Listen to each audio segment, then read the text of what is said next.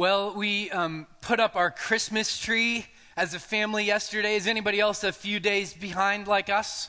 Hey. We put it up and we had a great time setting our Christmas tree up as a family. And I was remembered of about my favorite ornament. John Elway is actually my favorite ornament. He hangs on our tree. My second favorite ornaments, though, are ornaments of my kids. They are their baby's first Christmas ornaments. So on the top is Ethan, and on the left side of the screen is Avery. And yes, her face barely fits into the frame. And then Reed is the final picture there. And I'm reminded, I love putting those ornaments on the tree, or we do as a family, because I'm reminded that the moments are precious and they fly by. Those pictures seem like they were taken yesterday. And I'm also reminded of the fact that God is at work in each one of their lives, growing them and moving them forward. See, as a people, we long for progress. It's just wired into our DNA. We want things to change. We want things to develop. We want to grow as people. It's why we have things like the internet and the iPhone.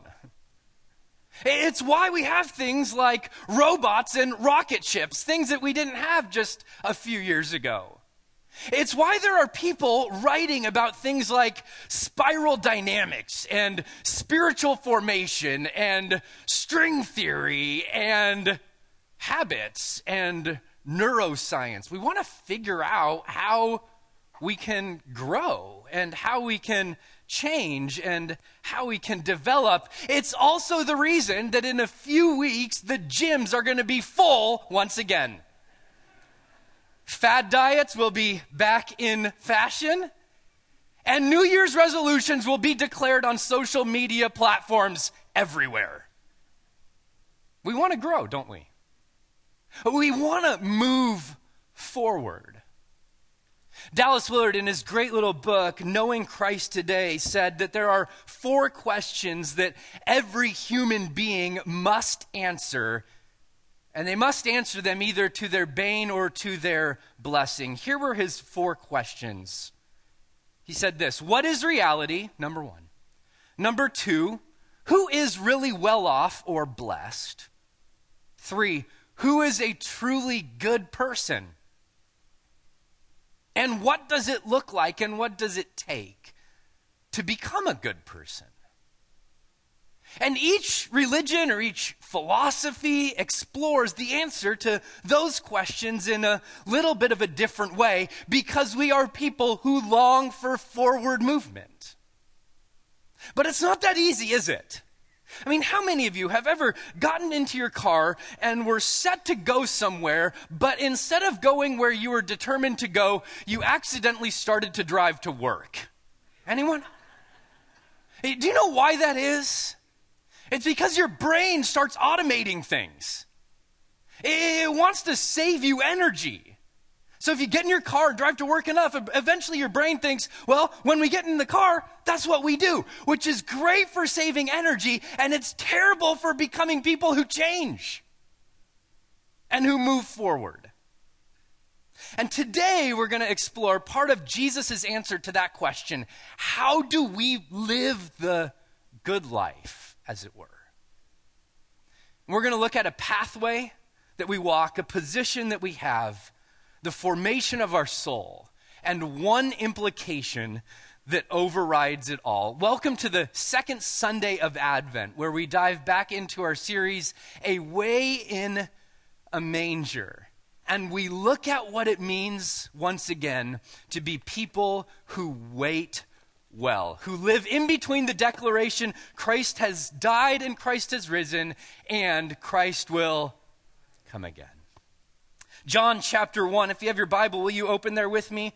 We're going to be beginning in verse 9, and it's on page 903 if you want to follow along in the pew Bible that's in front of you there, and Resonate, it's in front of you in the chair as well. John chapter 1, starting in verse 9. Are you there? You with me? Awesome, let's roll. Here's what John writes. He says, the true light, which gives light to everyone, was coming into the world. He was in the world, and the world was made through him. Yet the world did not know him. He came to his own, and his own people did not receive him. But to all who did receive him, who believed in his name, he gave the right to become children of God, who were born not of blood, nor of the will of flesh, nor of the will of man, but of God. And so John is still talking about this cosmic declaration that the God of the universe, the creator, sustainer, maker of it all, has entered his story. And he takes what we talked about last week, this cosmic declaration, and he boils it down to this question: what have you done with this person, Jesus? What's your response to him? See what John said in verse 10? He said, he was in the world, and the world was made through him, yet the world did not, say it with me, church, know him. It didn't know him. If you have an NIV translation of the scriptures, it will say that they did not recognize him. It was as though he was there and the artist had entered the painting and the painting didn't recognize that he was with them. See, the way that Jesus would answer this question, how do we live the quote-unquote good life? The first step on the pathway is we recognize who God is. But the scriptures are full of people who miss the presence of God. Jacob, the great patriarch, in Genesis chapter 28, verse 16 says, surely God was in this place and we knew it not. His eyes are open to the fact that he's been living and walking and moving and breathing in this world that is drenched and bathed in the presence of God, and he'd gone about his days and he didn't know it. It reminds me of the great poem by Elizabeth Barrett Browning where she said this: earth is crammed with heaven, and every common bush afire with God. But only he who sees takes off his shoes. The rest, they just sit around and they pick blackberries. Only the people that see worship. It's interesting because Jesus tells this story in Matthew 25 about some people who are goats and some people who are sheep. And he says, you know who the sheep are? The sheep are the people who came and fed me when I was hungry and gave me water when I was thirsty and visited me when I was in prison. And he says, and people will respond, well, when did we feed you? And when did we visit you? And when did we give you something to drink? See, even the people of God have a propensity to miss his presence. And in a world where we are constantly bombarded with information and noise, where the most recent studies would suggest that you touch your phone roughly 2,000 times every single day, where we live in a state of constant, perpetual, partial attention, is it possible that maybe this is a fresh word for us too? That even if we've begun this journey with God, that maybe we're being called back to be people who recognize his presence, because the reality, friends, is that distraction is our default, but adoration requires attention. It requires awareness. It requires us to be people who stop and pause long enough to recognize that God doesn't just show up on the mountaintops. He shows up in unexpected places. He shows up in the brokenness and in the pain. He shows up in the dirt and the failure. He shows up even in places like a manger. Maybe this season, this Advent waiting season, you peel back the layers a bit and say, God, help me see your presence everywhere. That's a first step. And listen to where John goes after that. He says this: he came to his own, and he's talking about the Jewish people. Jesus is the Jewish king. He's the Jewish Messiah. Jesus is the fulfillment of Israel's story. He's the culmination of everything that they were called to be and do.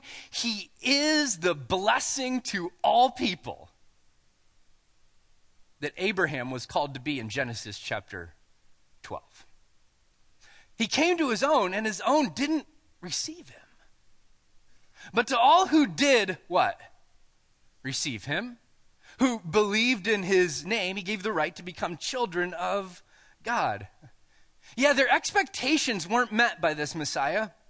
They wanted a political, military, economic king.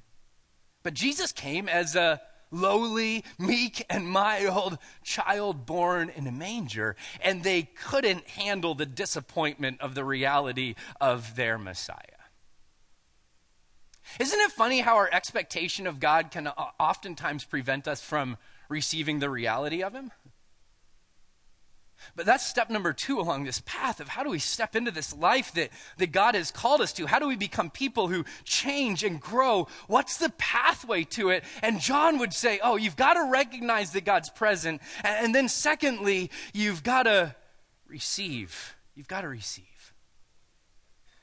When I used to think about this word receive, the image that immediately came to my mind was a Charger receiver dropping a pass from Phillip Rivers. But that all changed Game 5 of the World Series. Now I have a different image in mind. My image now is of a man by the name of Jeff Adams, who was a Nationals fan and was in the very front row of the left field bleachers, Game 5 of the World Series. Does anybody remember this? Jeff Adams was there enjoying a baseball game. Game 5, World Series, had just purchased 2 Bud Lights, had both of them in his hands, okay? And there was a home run that was hit. Yonder Alonso, I believe, home run, 100 miles an hour off of his bat, heading straight for Jeff Adams, who's double fisting the Bud Lights, okay? What do? Most people would drop them. I am here to tell you today, Jeff Adams was not most people. Here's what he did. Both beers in hand. He shuffled over, took the ball 100 miles an hour off the bat in the chest, knocked it down to the ground. Here's his face as he's doing it. Knocked it down to the ground, somehow in the melee of it all, picks up the ball without spilling his beers, and he has it all in his hands. And here's what I thought. I can't believe I'm using that illustration. I thought to myself, oh, yeah. That's the way most people want to receive Jesus. We want to hold all of our stuff. We want to just block the ball, block the story to the ground. Keep all of our stuff in our hands, bend down and pick it up and add the gospel message to an already pretty nice life, add it as a hood ornament to the rest of the things that we're doing, and still hold on to everything that we love. And I'm here to tell you that isn't the way receiving Jesus works. We don't just add him and incorporate him to the rest of our life.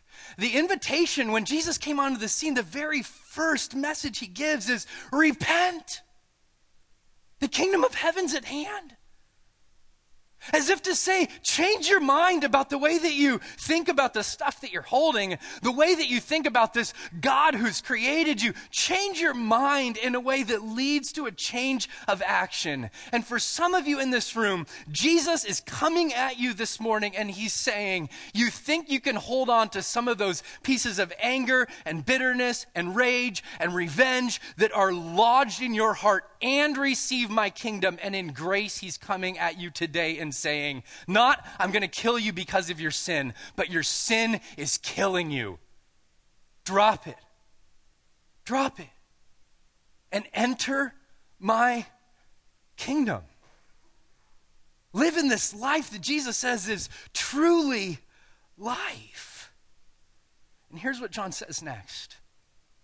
To all who did receive him, who believed in his name, he gave the right to, what? Say it with me, church. Become. to be born. John chapter 3, to be born again as children of God. Born not of blood, nor of the will of the flesh, nor of the will of man, but born of God.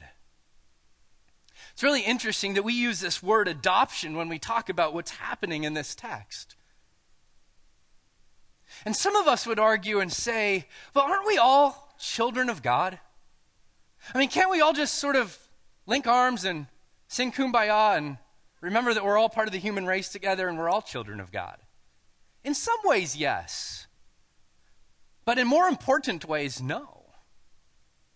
That sin has severed us from God. God is certainly the creator of it all, but it's relationship with God that allows us to walk with him as our Father. And if we haven't trusted in Jesus to repair that breach in relationship that happens because of our sin, we are not children of God. So the invitation from the gospel that comes forth to us this morning is that Jesus begins to undo what happened in the garden. He invites us to once again become, that we recognize and we receive and we become his children. Or maybe we could say it like this. God became a child so that you and I might become children of God. And I'm riffing off of Athanasius, the 4th century bishop of Alexandria's statement, his quote, "He became what we are that we might become what he is." But remember, if you were here last week, you know that John is retelling creation's story. And he's pointing back to what happened with Adam and Eve in the garden, that they were originally designed to be children of God, and that their decisions separated them and us from that original design.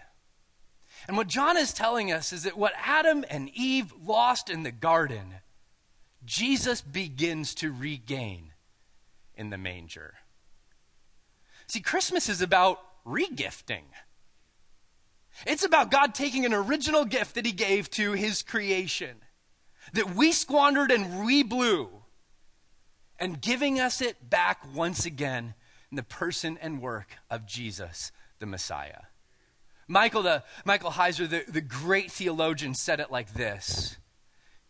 He wrote, "The believer's destiny is to become what Adam and Eve originally were, immortal, glorified imagers of God, living in God's presence as God's children." Somebody say amen. That is a beautiful invitation. One of my favorite pieces of artwork around this Advent theme and Advent season is a little piece by Sister Grace Remington. You may have seen it. It's entitled, "Mary Comforts Eve." Mary's in the blue and white here, and Eve is covered with her long hair. Mary grabs Eve's hand and puts it on her pregnant belly, I think consoling her to say, "I know it went wrong in the garden, but it's going to be made right in the manger." We could do a whole sermon on this piece, but look just really briefly at Mary's feet. What is she stepping on? The head of the serpent. It's a not so subtle wink and nod to Genesis chapter 3, verse 15, what we call the proto-evangelion, the gospel before the gospel. That God will come and rescue his people. Yes, born to raise the sons of earth, born to give us second birth. That's the story that we find ourselves in. It's a story of adoption. It's a story of being made sons and daughters of the Most High God, that this is what it means to live the quote-unquote good life. The way that the Apostle Paul wrote it to the church at Galatia went like this. Galatians chapter 4, verses 4 and 5. And notice how he connects becoming sons and daughters to the incarnation. But when the fullness of time had come, God sent forth his Son. This is Christmas. born of a woman born under the law to redeem those who were under the law so that we might receive what? Adoption as sons. I want you to get a little picture in your head of what that word adoption means. I've asked my friends Anna and Austin Nielsen to share a little bit of their story about adoption. It's going to be on the screen here, so check it out. My name is Anna Nielsen, and adoption has been a part of our life for 4 years.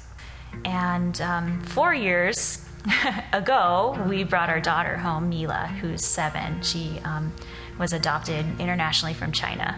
So early on in our marriage, Austin and I worked overseas with a nonprofit organization, and we worked in Romanian orphanages. We just knew that taking care of kids that didn't have anything was going to be a part of our lives.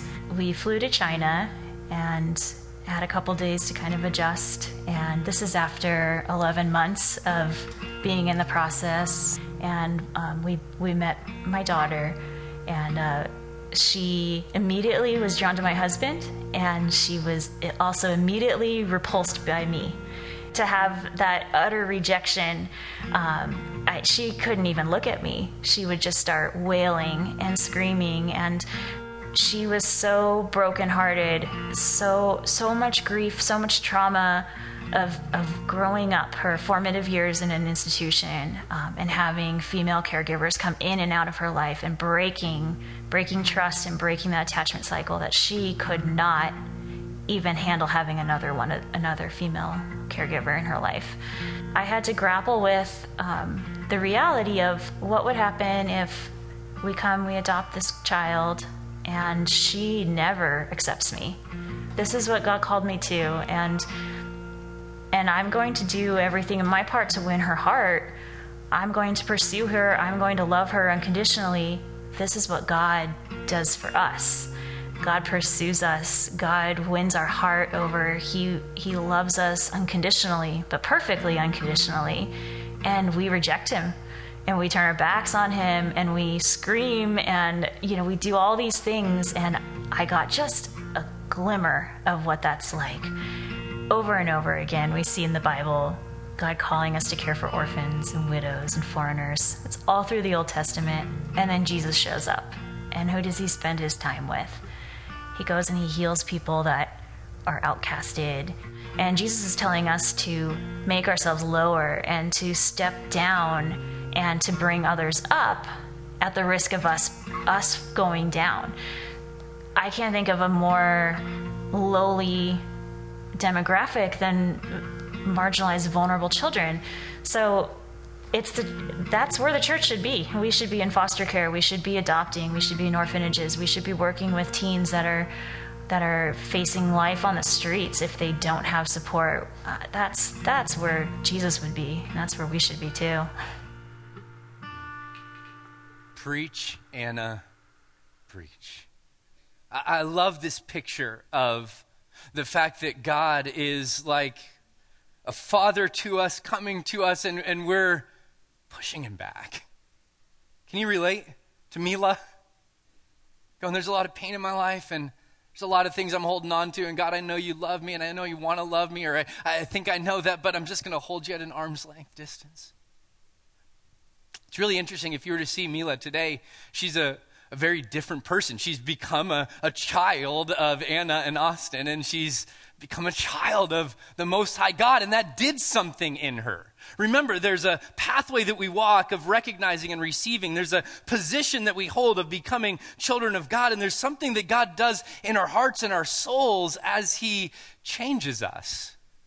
So in a few minutes, I just want to briefly unpack what we should spend hours unpacking. If you want to flip over to John chapter 8, Jesus is going to talk there in dialogue with the Pharisees about what happens in someone when they become a child of God, because it changes us. And here's what he says, starting in verse 39. It says, and they here, the Pharisees, answered him, Abraham is our father. And Jesus said to them, if you were Abraham's children, you would be doing the works that Abraham did. But now you seek to kill me, a man who's told you the truth that I heard from God. This is not what Abraham did. You are doing the works your father did. And in just a few moments, he's going to tell them your father is actually the devil, which is a good way to get yourself killed. They said to him, we were not born of sexual immorality. We have one Father, even God. And here's what Jesus says to these Pharisees. I know who your father is. I only have to look at your lives to know who your father is. You're angry and you want to kill and you want to hold on to your religiosity rather than receiving grace. Yeah, undoubtedly, your character reveals who your father is. And being born again as a child of God, it shapes our character, our real everyday life. It changes us. But Jesus goes on, and here's what he says next. He said to them, if God were your father, you would, what? Say it with me, church. Love me. You would love me because I was sent from God and I'm here, Jesus says. Yeah, because becoming a child of God not only shapes our character, it transforms our affections. There's something in us that cries out, Abba, Father. The Spirit of God lives inside of us and testifies that God is good and that he's for us and he stirs our affection for us. The Spirit of God pours the love of God into our hearts, Romans chapter 5, verse 5. And finally, Jesus says, whoever is of God hears the words of God. So if you're born of God, if you're a child of God, if you've recognized and received and become, then there's something unique about you. The Spirit of God lives inside of you, and what Jesus says is you can hear his words. It makes you distinct. See, it not only shapes our character and transforms our affections, but becoming a child of God, it establishes our intimacy with our Father. And please hear me on this, Emmanuel Faith. And please lean in, resonate. There is absolutely nothing on God's part that separates you from him. Nothing. He has taken care of it all. In coming to be born, incarnated as Jesus, born in a manger, living the perfect life, dying for our sin, being raised for our life, the only thing that separates you from God are things that are in your hands, not his. Not his. So maybe this morning you're here and you're going, Ryan, you're talking to me, and my call to you, my invitation to you would be just what Jesus is repent and enter his kingdom. It's beautiful and good and full of life. And when that happens, it starts to have implications for our life corporately as a church, but also individually and as families. Because each of us is part of, if you're a person of faith, a follower of Jesus, you're a part of God's family, but you're also part of an earthly family. And that word family even just stirs up things in our heart and soul, doesn't it? For some, it stirs up thoughts of joy and goodness. And for others, it's riddled with pain. I'm reminded of Norman Rockwell's painting that was on the cover, drawing that was on the cover of the Saturday Evening Post in 1948. It was called Christmas Homecoming. And if you're familiar with Rockwell's paintings, many of them depicted this sort of idyllic, sublime human existence. Family. Everybody together, everybody happy. I mean, look at that dude. And some of us go, well, that's just not the way it is. It's not the way it works. Our families aren't Rockwellian. And to that, in response, here's what Rockwell said, because he was criticized. He said this, maybe I grew up and found that the world wasn't the perfect place I thought it was. So I unconsciously decided that if it wasn't an ideal world, it should be. And so I painted only the ideal aspects of it. And here's the deal. Your family's not ideal. My family's not ideal. It's not perfect. But one of God's resolutions to your family's brokenness, to your family's pain. One of the healing balms that he wants to put on your family this year is you. Is you. See, because becoming or being restored to God's family lays the groundwork for restoration within our families. It was really interesting to me, and I'm going to land the plane here, really interesting to me when I was reading through the daily office readings during Advent a few years ago, and I found Malachi chapter 4, verses 5 and 6 in the daily office readings in the Advent season. Here's what it says. Behold, I will send you Elijah, the prophet, before the great and awesome day of the Lord comes. Malachi's talking cosmic here. Renewal of all things. Here's what he says. What's going to happen? And he will turn the hearts of fathers to their children, and the hearts of children to their fathers, lest I come and strike the land with a decree of utter destruction. I mean, Malachi's talking about a cosmic transformation, and in his prophecy, what does he include? Families. Like normal, everyday, mother, daughter, father, son, relationships. I think Fleming Rutledge, the great theologian, captured it best when she said this: just as Malachi reaches the climax of this extraordinary universal prophecy, suddenly he narrows the focus to the most homely, most personal, most intimate circle we could possibly imagine.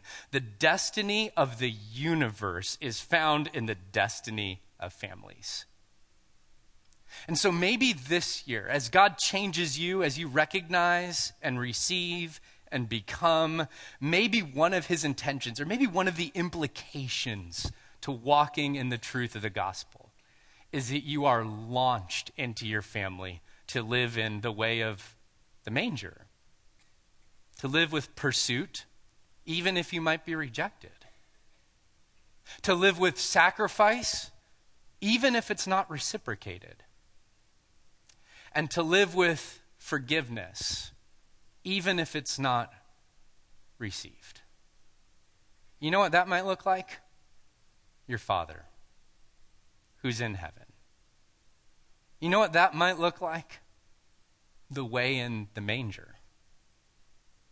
And I pray that we would be a community of faith that recognizes and receives and becomes, and then is sent to be transformed internally, but also to be transformative agents in our families for our joy and for God's glory. Amen? Amen. Let's pray. So Jesus, we come before you today. And in a world of sin and error pining, we believe that the soul has felt its worth, that you've breathed on us life and truth and goodness. So today we just want to pause in the busyness of this season. We just want to pause and recognize that you're here with us. And we want to receive you afresh. And we want to remember that we're your children. When the world looks at us, Jesus, our prayer is that they see you. God, that we would live with a love for you that just overflows to the people who are around us. And as we talk about being adopted today into your family, Jesus, would you send us into our families to show that the great love of the Father can cover even the deepest of wounds. We pray this all in the powerful name of Jesus. And all of God's people said, amen.